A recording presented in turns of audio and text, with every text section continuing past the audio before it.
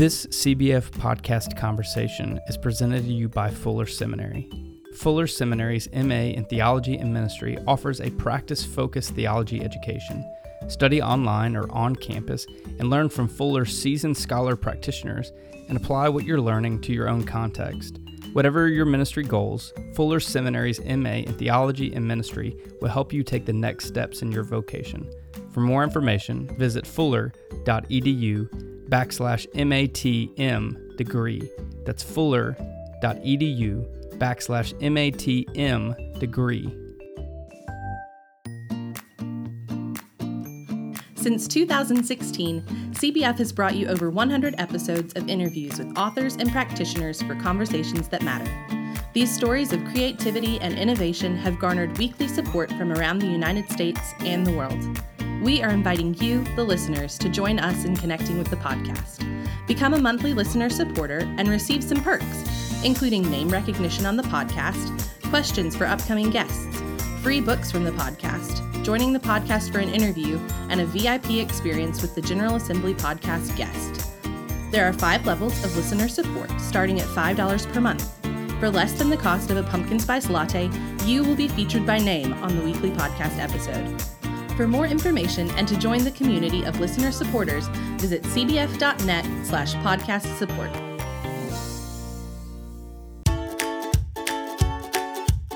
This is the Cooperative Baptist Fellowship's Conversations.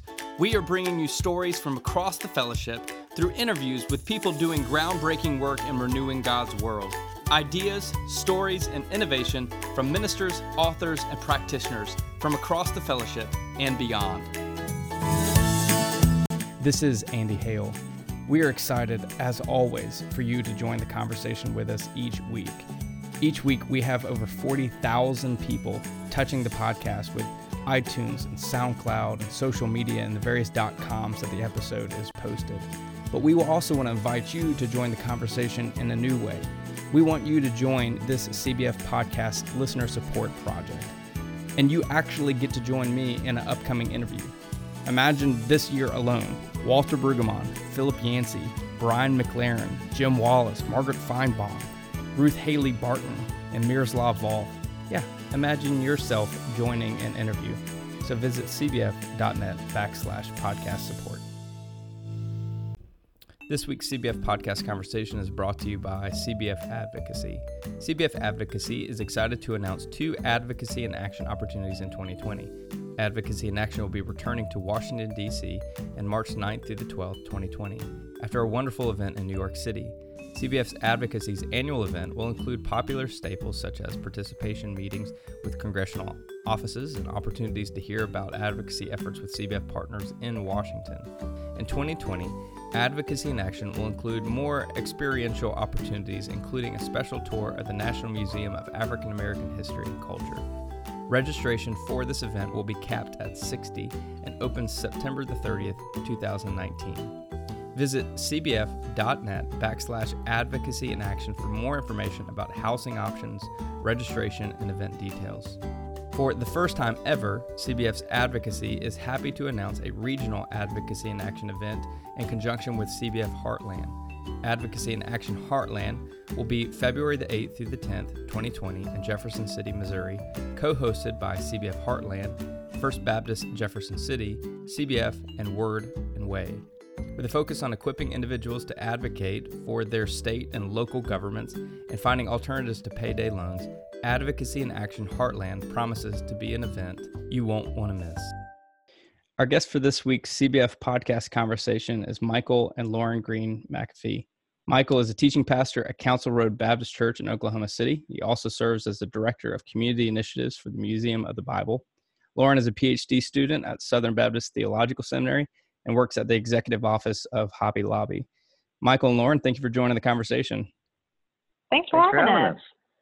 Now, before we get to the book and your work, let's get to know you a little better. Lauren, we're going to start with you. Tell us more about you. Sure. Well, I have been born and raised in Oklahoma City and have lived here most of my life. You mentioned that I'm a PhD student, so I'm studying ethics and public policy at Southern Seminary and have really enjoyed getting to continue to learn. I have always enjoyed reading since I was young, and so that's lent towards enjoying education, apparently, because I'm like a perpetual student. So still pursuing that while I've been able to work full-time at Hobby Lobby. And I'm currently a project coordinator with the Ministry Investments Office, which has been really fun. But I get to work alongside family, which I enjoy. So at Hobby Lobby, a number of my family members work near me. So it's a lot of fun to kind of run into cousins and siblings and parents and grandparents and stuff in and around the office. So it's a really unique situation, but it's great fun. And then just recently became a parent. So Michael and I just adopted our daughter. We've been in the adoption process for a long time, and I'm a third generation adoptive parent in my family. So my grandparents have adopted, my parents adopted my sister, and now Michael and I have just adopted our little girl. So she's a year and a half old, and she's super sweet, and we think she's just the best thing ever. That's fantastic.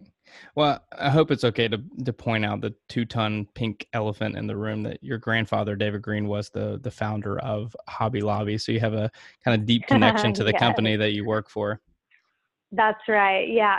So Grandpa is the founder. He still works there full time, so I get to see him around. And my dad is the president of Hobby Lobby now, so it's really neat to get to work around family.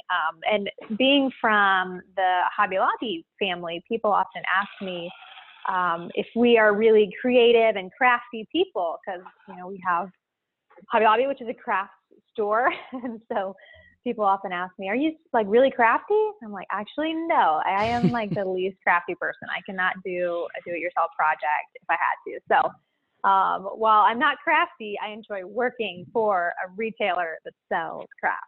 So it's been fun. Yeah. Well, Michael, what about you? Tell us a little bit more about you. Sure. Yeah. Well, like you, I'm sure, and most of your listeners, I made all of my most important decisions when I was 7 years old. And so when I was 7, I was baptized. I actually came to faith in Christ, I think when I was 6, but I was baptized at 7. So committed to follow Jesus with my life. When I was 7, I also met a cute little redhead girl that came to the church I was attending for the first time and ended up marrying her. And then when I was 7, we had career day in first grade for, dress up like the career you're going to have when you're an adult. Every other little boy in Miss Georgia's first grade class had on a Troy Aikman jersey or a Michael Jordan jersey saying they were going to be a professional athlete. And I was the nerd in a tie and a suit jacket holding a Bible saying I was going to be a preacher. And so that pretty much has set the trajectory of my life. I mean, since then, by God's grace, have walked with the Lord. I have been involved in Christian ministry in some kind, regularly speak and preach at my home church and other churches and college, seminary, conferences, etc. And then the love of my life, Lauren, who I get to write this book with, who I get to be involved in PhD studies. We're in the exact same program, have the same supervisor, Dr. Russell Moore, and just get to have a lot of overlap in our life, which is a lot of fun, and led us as I'm working full-time at Museum of the Bible, thinking about how do we reintroduce the Bible, really rebrand the Bible for a new generation. And I say rebrand because the content is perfect. The product doesn't need changing, but we think that there's a way to help change the perspective of the Bible, and that's what we were hoping to do in the book. So anyway, so that's kind of the aspects of our life, and the most important, of course, being little Zion, who's napping safely right now and soundly, hopefully. You're not supposed to say that, because I mean, by saying it, there's a chance she's going to wake up now. Yeah. Yes. Oh gosh. Hopefully, by editing this out, it won't happen for future naps. But, so, you serve as a teaching pastor. I mean, that's kind of a new role, probably something that wasn't around, 20 years ago. So what exactly does that mean for you? Sure. Yeah. So I have a unique relationship with our senior pastor. He was actually on staff at the church where my parents attended in South Carolina, where I was born. And so I've known him literally my entire life. And he is invested in me, loves me, believes in my preaching ability. So regularly, he still preaches the majority of Sundays, but puts me in front of our congregation regularly.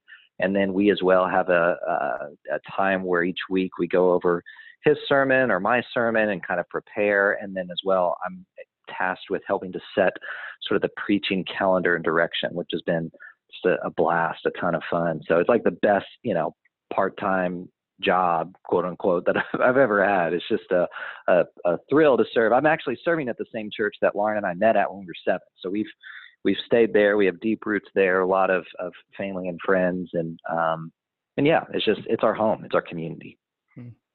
I do have to point out that if my wife met me at the age of 7, she would probably be living on the other side of the world right now.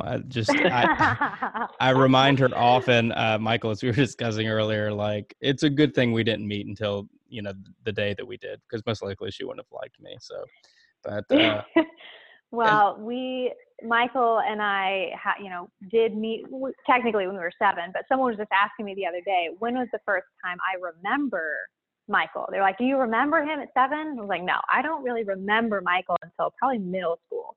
They're like, oh, well, what is his first memory of you? I was like, it was much earlier than that for him, but for me, it was not till later that I noticed him. But we kind of became best friends in middle school and high school. And one of Michael likes to say, one of his biggest accomplishments in life was escaping the friend zone and exactly right. Dating. Nice. Exactly right. Yeah, I shared that off record beforehand, but you're exactly right. I want the world to know that is my greatest accomplishment. Let's go back just briefly to kind of your role in teaching, because the landscape of preaching and teaching has changed so much. I would say even over the last 5 to 10 years. So what are you finding is the most effective way to connect with people? What particular style of preaching, what modes of, physical or visual illustrations for people to connect with? What does that look like for you? Yeah, it's a great question. I think we're in a disruptive time in our culture in general, let alone our church culture, which feels some of the aftershock of that. And so I from my experience, which is obviously limited, but I have found that, especially as I'm talking to other young adults, the ones that are serious about wanting to learn more about their faith, more about like wanting to grow in their walk with the Lord, really are starved for Bible. Like really just have heard, kind of grown up in the youth group culture, oftentimes of having, snacks and games with a little Bible study on the side. And I believe that much of the often maligned departure of the next generation is not because they have tasted Christianity and said it's not for me and walked away, but actually they've tasted something that doesn't resemble biblical faith. And so a lot of what I've committed my life in ministry to is showing them kind of the disenchanted, disengaged millennial or Gen Z is that, hey, that church or that faith that you've walked away from, maybe it wasn't that you really had a deep encounter with the Lord and it didn't satisfy. Maybe it was that the so-called encounter you thought you had was actually just with a great program or a fun, retreat or event or whatever it is. Or maybe it's because you're disenchanted because you've been hurt by someone. And that hurt and that pain is real and that offense was wrong. But that doesn't actually mean that you have written off God. It means you've written off that person. And so when it comes to preaching, I say that because much of what I'm trying to do whenever I'm teaching is kind of deconstruct the assumptions that are made, that are kind of brought in, the cultural baggage when it comes to engaging with the Bible and trying to show the Bible's different than what you think it is, and then show the deeper story. But I'm pretty old school. I'm just trying to stick really close to the text and just show how it might be surprising, giving context so that it comes alive and it makes more sense. But I found that the Word does the work, that when you're able to teach the Bible, and help show that that it's different than what people maybe are expecting, that it really can and still does change lives and change cultures in the same way that it has for thousands of years. Now, you both have done extensive work at the Museum of the Bible. What exactly is it? Yeah, so Museum of the Bible is a relatively new museum that is in Washington, D.C. It opened just 2 years ago this fall, so it's just hit the 2-year mark from being open. And it's the third largest museum in Washington, D.C., actually. So it's a really large museum. It's just a couple blocks away from the Smithsonian Air and Space Museum, so it's kind of right there in the heart of D.C. And the museum's purpose is to invite all people to engage in the Bible. And so it really just openly invites, anyone, regardless of background or, thought or worldview, to say, hey, come learn about the Bible. And they highlight 3 different ways of engaging in the Bible. First, they talk about the history of the Bible, so kind of answering the question, how did we get this book that we hold in our hands today? So kind of the history through time of the Bible being translated and passed down through the generations. And then secondly, it talks about the impact of the Bible. So the Bible has impacted our world in so many ways that the average person might not even realize all the ways that the Bible has impacted their own world and their culture and the things that they interact with every day. So we try and highlight, what's the Bible's impact been in government and in music. Music is particularly relevant right now. If you've heard of the new Kanye West album, Jesus is King. So, there's different ways the Bible has impacted various genres within our culture. So we highlight a lot of different ways that it has. So just kind of give perspective on the Bible's influence. And then the third one is that the museum highlights the narrative or the story of the Bible, showing kind of this is a high-level overview of what the Bible is teaching and is about. So Old Testament and New Testament, we have different sections to kind of be able to explore each one and give a high-level overview. So it's really engaging and fun. Every floor has a kind of different vibe so that you feel like you're in a completely different museum when you go from one floor to the next. And so there's a lot of technology incorporated. So it's been really fun to get to see people walk through the museum and just see the impact of God's Word and the Bible and be excited to engage in the Bible, maybe in new ways that they hadn't before.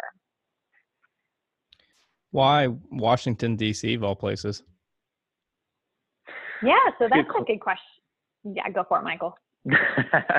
So DC, we had a economic impact study done prior to the kind of founding and opening of the museum, where we were trying to find out where would a museum like this be well attended and where would it be best attended. And so a few cities on the map, New York, Dallas, ultimately there was an overwhelming response that people were interested in a museum that was dedicated to the Bible, and that the place people would be most likely to visit such a museum would be Washington, D.C., which really, when we step back and thought about it, shouldn't be a large surprise, and that is where most of the museums, the largest museums in the country are visited, is in Washington, D.C.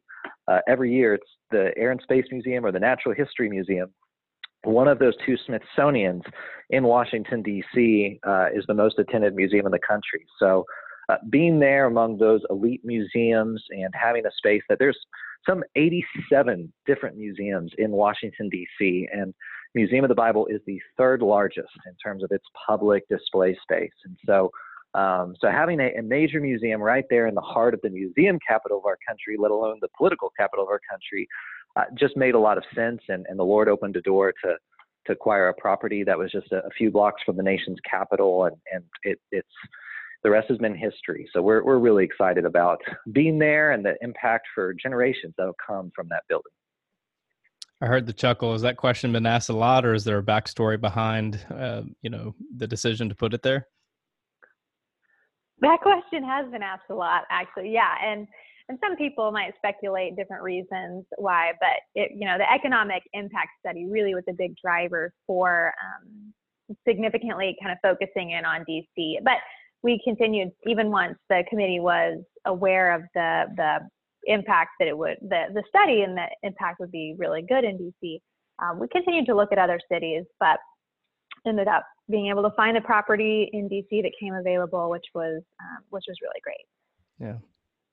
One of the more fascinating features of the museum is the slave Bible, which of course was a redacted version of the Bible to prevent slaves from reading and encountering texts that lend themselves to freedom and rebellion. What kind of impact have y'all seen of this area of the museum having on guests? Yeah. Well, it's a phenomenal piece, and I honestly was on loan, and so today it's actually back with its owner for a time. Hopefully, it'll be back soon. But we had a full display, and actually, the story. Let me tell quickly the backstory of how it came to be, because it's crazy. So we release every day. The Museum of the Bible social tags have an artifact of the day. So if you follow Museum of the Bible on Instagram or Facebook or Twitter, every day we're putting out a different artifact and kind of sharing why it's meaningful. And those get good response. But as you can tell with any daily post, it kind of fluctuates a little bit. Well, it spiked when we shared about the slave Bible, absolutely through the roof, very organic, massive reach. And we kind of realized, man, there's a great story here that we're not telling that most people don't know about. And so built out an entire exhibit that just kind of tells the story of this Bible that we don't know much about, but was printed in 1808 in England. And it says that it was printed for the Negro slaves in the Caribbean or something like that. And so they then exported those Bibles to those people, and they took out something like 2/3 of the Old Testament and half of the New Testament is just missing. It was highly edited, and especially they were looking at any chapters or verses clearly that have to do with freedom were removed. So for instance, Genesis goes up till the story of Joseph and then stops, cuts off at Genesis 35 or whatever it is. And that's because Joseph is a story of a man who was enslaved that escaped and found freedom. The book of Exodus is completely gone, except for the chapter where the giving of the 10 Commandments, the law, comes. And so you can see kind of how, I mean, you just kind of project that out over the rest of the scripture, and you can see how you would have a warped understanding of the message of the Bible if you only have half of the story, right? If you only had the verses about God's justice and his power and his judgment, but you don't have the verses about his love, his grace, and his mercy, for instance, you can understand how your view of God would be warped. And so it's been really neat, because in that exhibit, we've had some space to tell the story of the slave Bible and then kind of ask people to share with us their response, what they think about it. And so people have written down just incredible responses, honest, raw, authentic, just emotion and thoughts and feelings and reflections on the slave Bible that we hope, my hope is as a pastor, is that it would point people to the power of God's word and again, kind of what I mentioned earlier, the threat of, if you only understand a portion of the story, if you only have kind of half the truth, then you really haven't seen the truth for yourself. You know, Jesus himself said, "You shall know the truth shall set you free." That verse, by the way, obviously not in the slave Bible.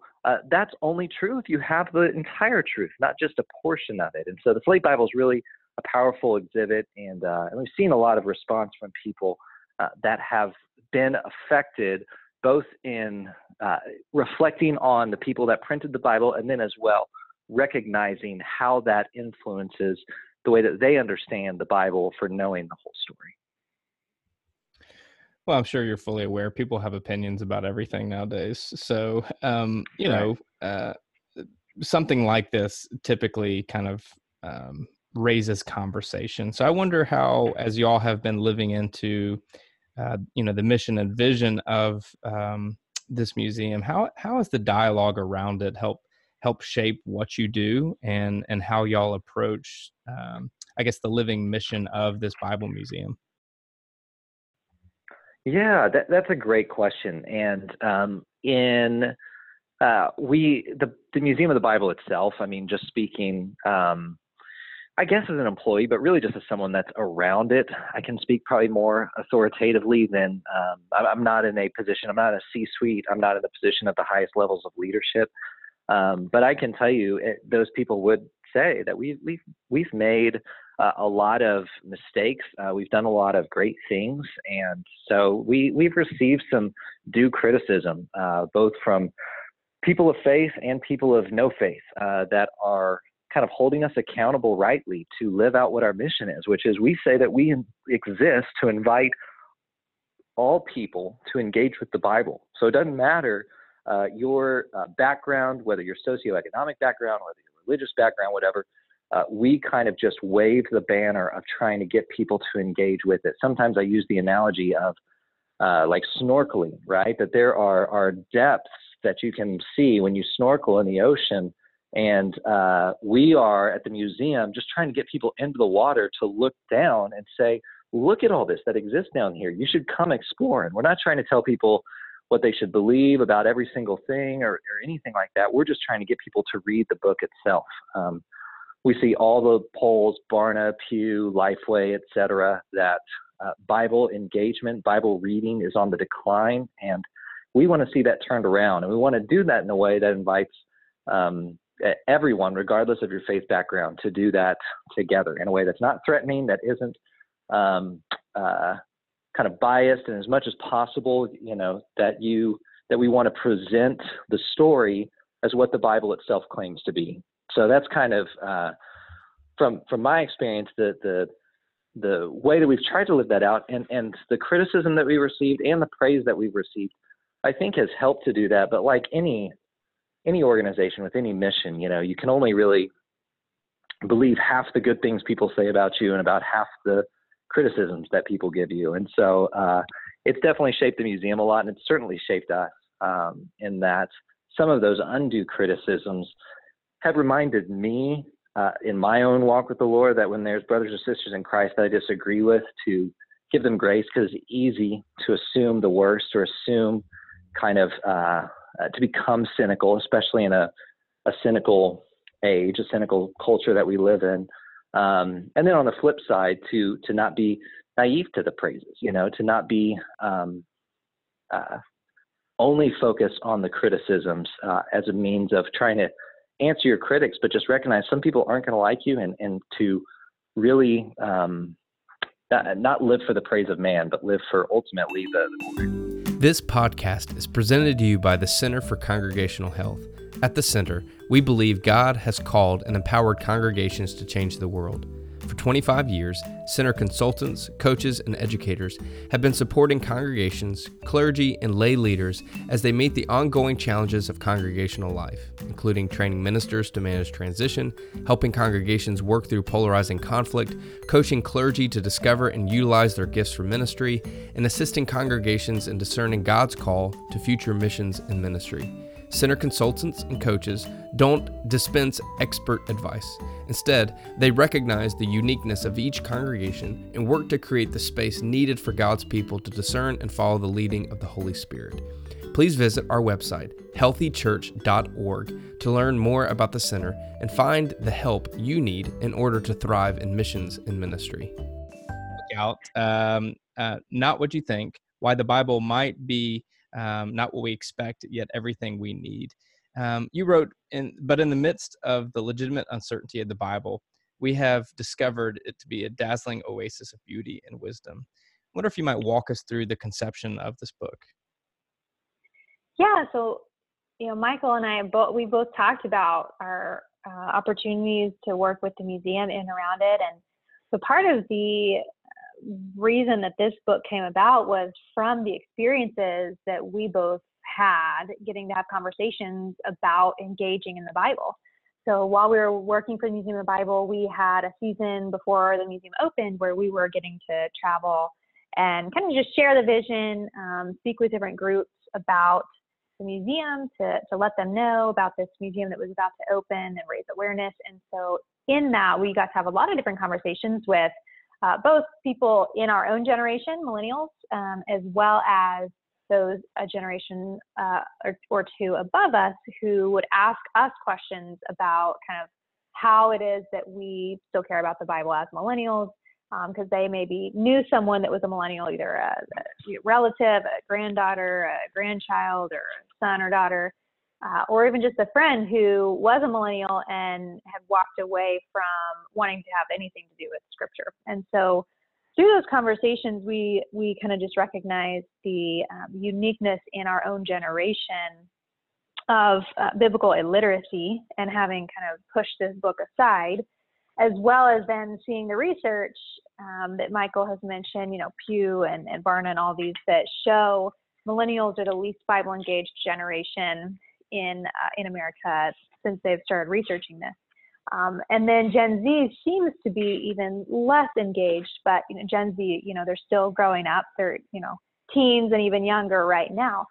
So through our own experience of getting to talk about this mission of wanting people to engage in the Bible, and then through that coming to understand with better clarity the lack of engagement of our own generation, we just grew a desire for wanting to look at that from all the angles and perspectives and say, what is it about our generation's experience, our generation's kind of what we've grown up with that has impacted the way we view this book, the Bible, and wanted to tackle that and wanted to have the opportunity as millennials to write to our own generation, because I think a lot of millennials have read books about our generation that were written by older generations and have often been critical of millennials. Millennials have tended to get a bad rap. And if you look at kind of what the perception of millennials is from older generations, it's a lot of negative things. And we talk about that.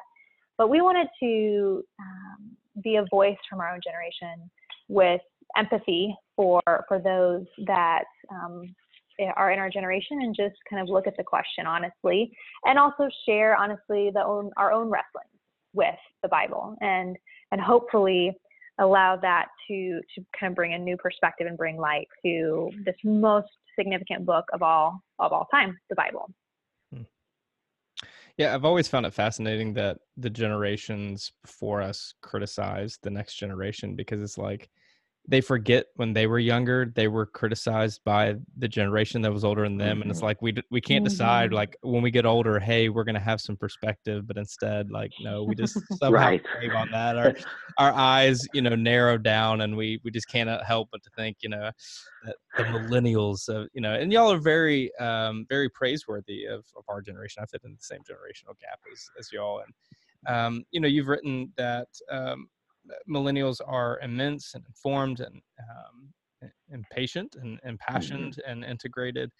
But you also talked about that this generation struggles with the meaning of truth. You wrote, each and every one of us has this need for truth. Despite what many in our culture believe and insist, we need reality, provable facts, and consistent behaviors to ground us. Take us a little deeper into what you feel like our culture is saying about truth, and on the flip side, what you believe truth to be. Yeah, it's a great question. It's really core to a lot of what we're writing about, and I hope is helpful to pastors and ministry leaders or parents of millennials that are kind of maybe disenchanted. We're honest in the book about some of the shortcomings of our generation, but we are optimistic that there are some great redemptive things about our generation. And I do, by the way, kind of laugh like you do about the fact that every generation kind of scoffs at the one just beneath them, because like one of the things that a classic like millennial critique is that everyone received a participation trophy. And I always want to say, like, yeah, but who gave us those? Like, we weren't going to the trophy shop, buying, like, you chose to do that to us. So yeah, you don't like our generation. Who made us the way we are? It was boomers and Xers. So anyway, but it's a great question about truth, because this is what I was going to say. So much of the issues that millennials and Gen Z has is not exclusive with Christianity. It has implications for Christianity, but there's a questioning of what truth is, and there's a questioning of whether or not we should recognize authority. Well, that goes directly to the Bible, that goes directly to the church, that goes to teaching and discipleship and all of these areas. But it's not, those things often are not personal to the church. It's just in general, you can live out your own truth, right? And so if something is true for you, then it's true for you. And you kind of get to define what's true based on your experience and kind of what, quote unquote, works for you.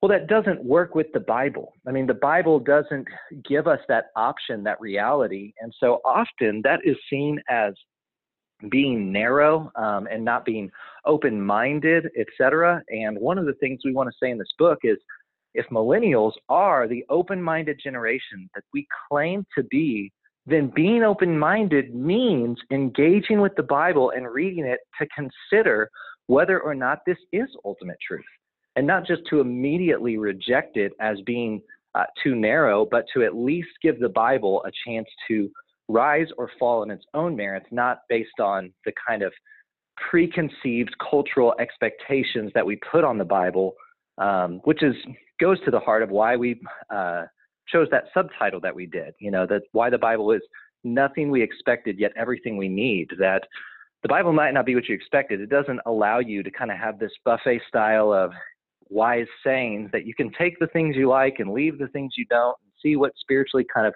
jives with you. It's much more exclusive and makes, kind of jarring claims at times. And yet, what we believe you find when you engage with the Bible, the way that the Bible calls to be engaged for, is that it's everything that you are searching for in the first place. I think, I would argue that one of the ways that the institutional church is struggling today is a bitter grasping at lost authority within people's lives. I mean, people are not less spiritual than a generation before. In fact, studies have found that people are actually more spiritually open than any other generation before them. It's just the fact that people are less institutionally religious. And with such a shift in people's perspective, the institutional churches loses the control of authority of interpretation. And this is these circumstances are so similar to a period in history we now call the Protestant Reformation. So could it be that the non-religious and highly spiritually minded people, namely millennials, are looking for a new tradition, a new trustworthy and more inclusive institution to allow them to wrestle with the difficult questions about life and God and faith and scripture and authority? And could it be that the church, in its attempt to maintain control and authority, has tightened its grip so hard and closed the door in millennials' faces? As some articles have come out this week saying, hey, millennials are leaving and they're not coming back. Do you think it's time for the church to rethink the way that it's been approaching maybe its interpretation and its application of scripture, or maybe its lack of openness to allow people, as we've talked about before, to deconstruct their religious systems and their life and reconstruct it into something healthier and maybe more authentic and close to the nature of God seen in scripture? I definitely would agree that the church needs to constantly be reforming, right? Like that was kind of the cry of the Protestant Reformation, that the counter argument from the Catholic Church was, the Roman Catholic Church said, if you divide from us now, you'll never stop dividing. And they were right. There's however many, thousands of denominations. But the kind of response from the Protestants was that we are always reforming. Like we're not always reforming because we're adapting to culture, but we are considering the eternal claims of Scripture and saying, how does this manifest itself in this culture? So in a sense, I agree with that aspect. I disagree with the aspect that I personally don't believe that it's a problem of needing to change maybe the way that we're like giving space to relating to spirituality or things like that. I think it's that the church is not currently holding to the doctrines that they've claimed to hold to. And so they're rightly we're painted as hypocrites. And rather than in some ways owning that and saying, of course we're hypocrites, we're sinners that are in desperate need of the cross, we kind of resist and push back against that. And so part of what we're trying to do, and not what you think, is just be honest about the failures and shortcomings of the church. And I think if you look across history, when revival has come, it has started with the humbling of the church to confessing our own shortcomings and sins, and in prayer. to just say, man, we need to turn back to our lost faith in Christ, not in, I agree with what you were saying, the sort of institutional authority of the church or the moral authority of the church for American culture, but rather than saying, hey, American church, rather than being so interested in how America on a grand scale is living morally, we need to be much more interested in how are we living up to God's law and our own personal holiness morally when it comes to inside the church, and allow that to then transform the culture through the lives of individual Christians, rather than kind of mandating that our culture around us look and act like the Church of Jesus when they don't truly know Jesus.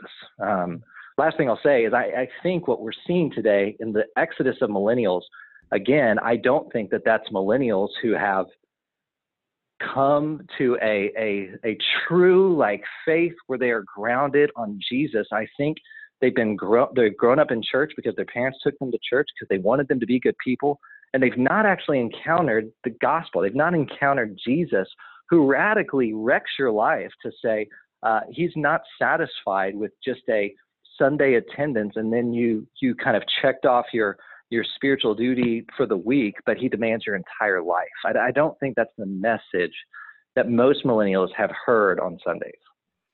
Yeah, I mean, I think, look, there's plenty of reformers and people of the Inquisition that would say we would have loved to not burn at the stake with the fact that, the church had maybe come to the conclusion that we had gotten some things wrong here or there.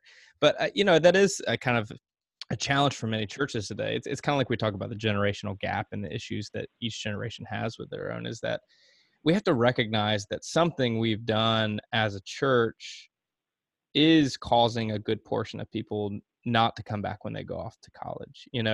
This consumeristic model of the church that we've been producing the last 50 to 60 years, while it's wonderful when people are the recipients of the programs and the events that so feed their soul, it maybe is not establishing within them a deep foundation of understanding of the invitation of Christ that we thought it was. And so rethinking how we engage people matters. And I love in the later stage of the book, you give shape to what you believe the message of the Bible to be. You wrote, when well-meaning people today, in the name of the book, tout their own behavior to claim a moral high ground, they're actually undermining their arguments. We naturally read ourselves into any story as a hero, but the Bible, with unexpected, ruthless consistency, reminds us that we are the problem. Take us a little deeper there. Yeah, one of the things that we continue to point out throughout our book, Not What You Think, is just that Jesus is the kind of what every part of the Bible is pointing to.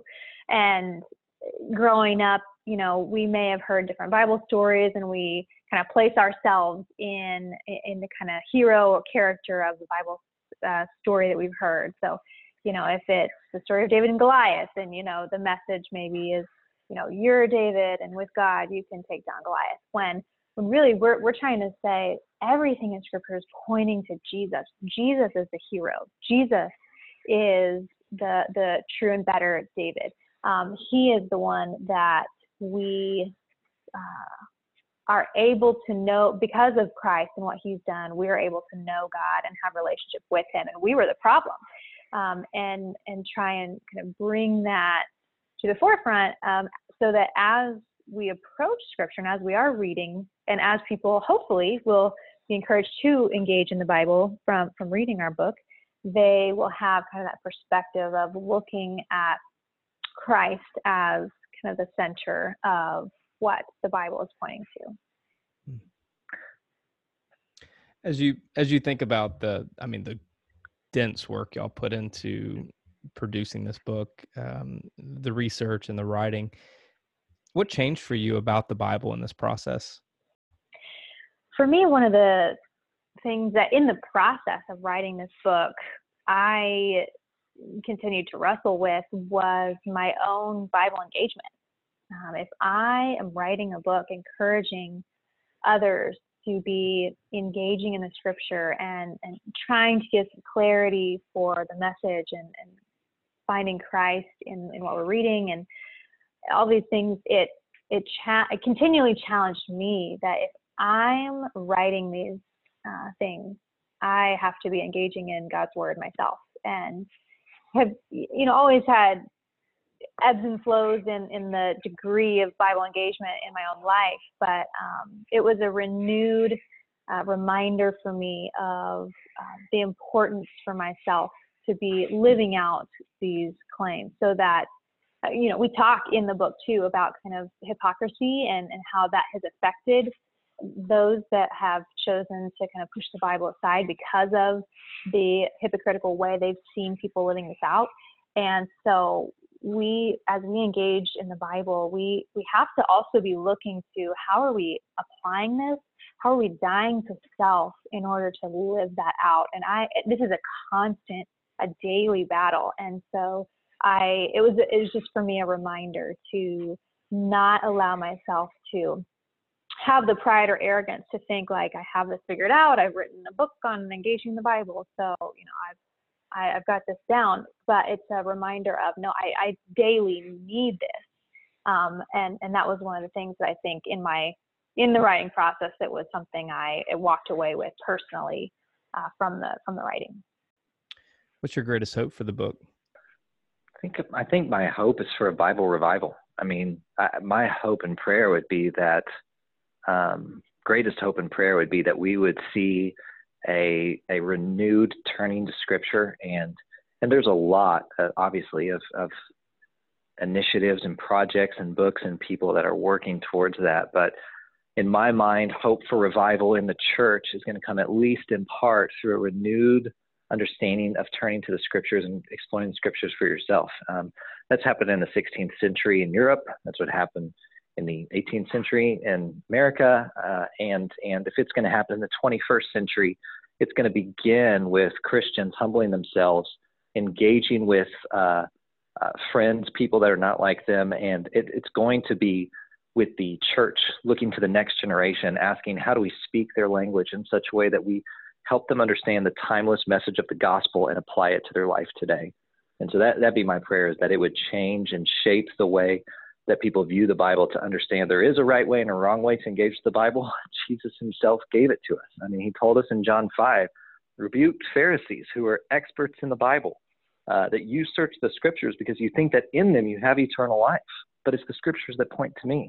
That Jesus himself showed us that we're to understand all of Scripture in light of what Christ has done on the cross. That story that Lauren talked about, that when we wrote that portion of kind of reading ourselves into the Bible story, that we tend to do that from the hero. But I'll give Andy Mineo gave us an endorsement on the back of our book, and the line that he had that was sort of in my head at that time was, he said, "When have you ever heard a story about the hero dying for the villain?"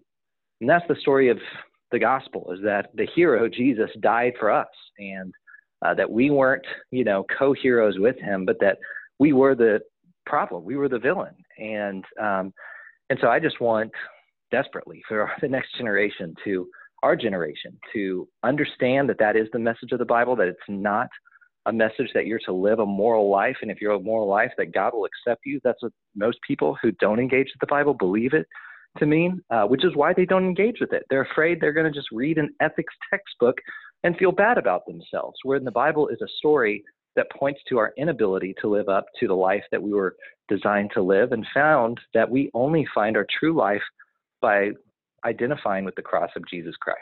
So that's my hope for the book. Yeah, I was going to think you were to say, sell like 10,000 copies, but you had to set the bar so high there.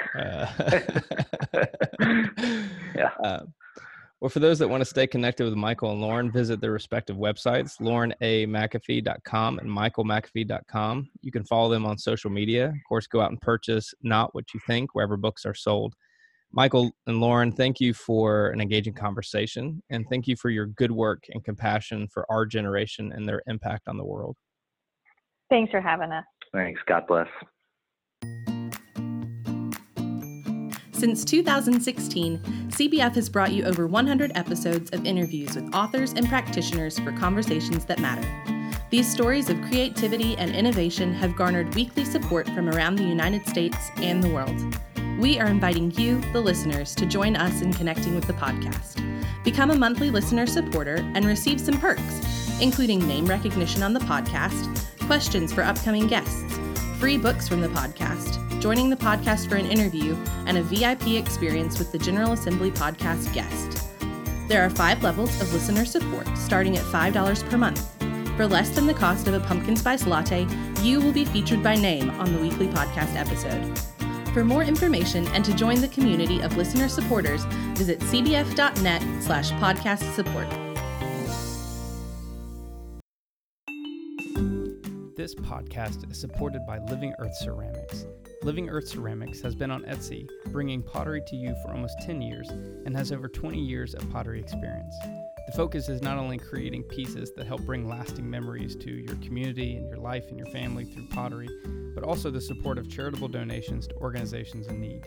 Living Earth Ceramics created an amplifier in 2011 to help those with hearing loss, like the owner herself. Other items have included mugs, servingware, custom plates, and orders for newlyweds and holiday memories, gallery items, and custom requests for communal pieces to religious organizations. Living Earth Ceramics shop on Etsy offers 10% discount to orders using the coupon code CBF Conversations. That's one word, CBF Conversations, with a free shipping now available to the continental United States. Living Earth Ceramics proudly supports our message of hope and love for all people. For more information, visit etsy.com/shop/Living Earth Ceramics. Well, that's it. That's our conversation. Be sure to support our annual sponsors by visiting their websites at fuller.edu and healthychurch.org. Check out cbf.net for information about our church starters, field personnel, advocacy work, chaplains, and much more. Oh, and one more thing. I don't think we've mentioned it on the podcast before, but visit cbf.net/podcast support for ways that you can contribute to the CBF podcast conversations and get some pretty cool stuff in return.